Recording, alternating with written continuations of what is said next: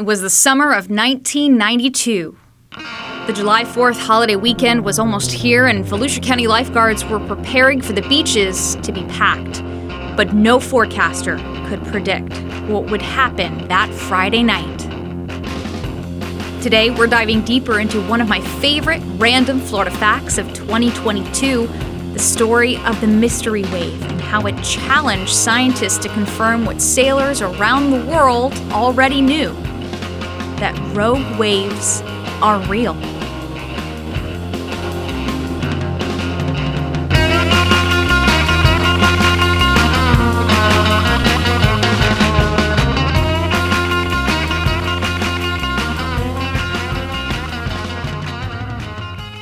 It's just before midnight on July 3rd, 1992, and out of nowhere comes a wave, 18 feet tall and 27 miles long. It crashes ashore, smashing hundreds of cars parked on the sand and pushed sailboats into the streets. The wall of white water spanning from Ormond Beach all the way down to New Smyrna surged high enough to lap the bottom of the Main Street Pier. Then the water receded, and it was calm again. Though people were walking on the beach, no one was reported missing. A few dozen were treated for minor injuries, and in the end, no buildings were damaged. But no one had seen anything like it. The head lifeguard of Volusia County beaches was quoted at the time saying they were lucky the freak wave hit at 11 at night instead of 11 a.m. Otherwise, they'd be counting the dead. Scientists, at a loss to explain how and why the wave happened, first suggested an underwater landslide caused the tsunami, but such a large landslide would have registered on seismic monitors, and it didn't.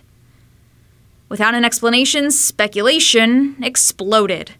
One local official theorized that it was a big burp of natural gas. Another blamed the Daytona mystery wave on a meteor strike.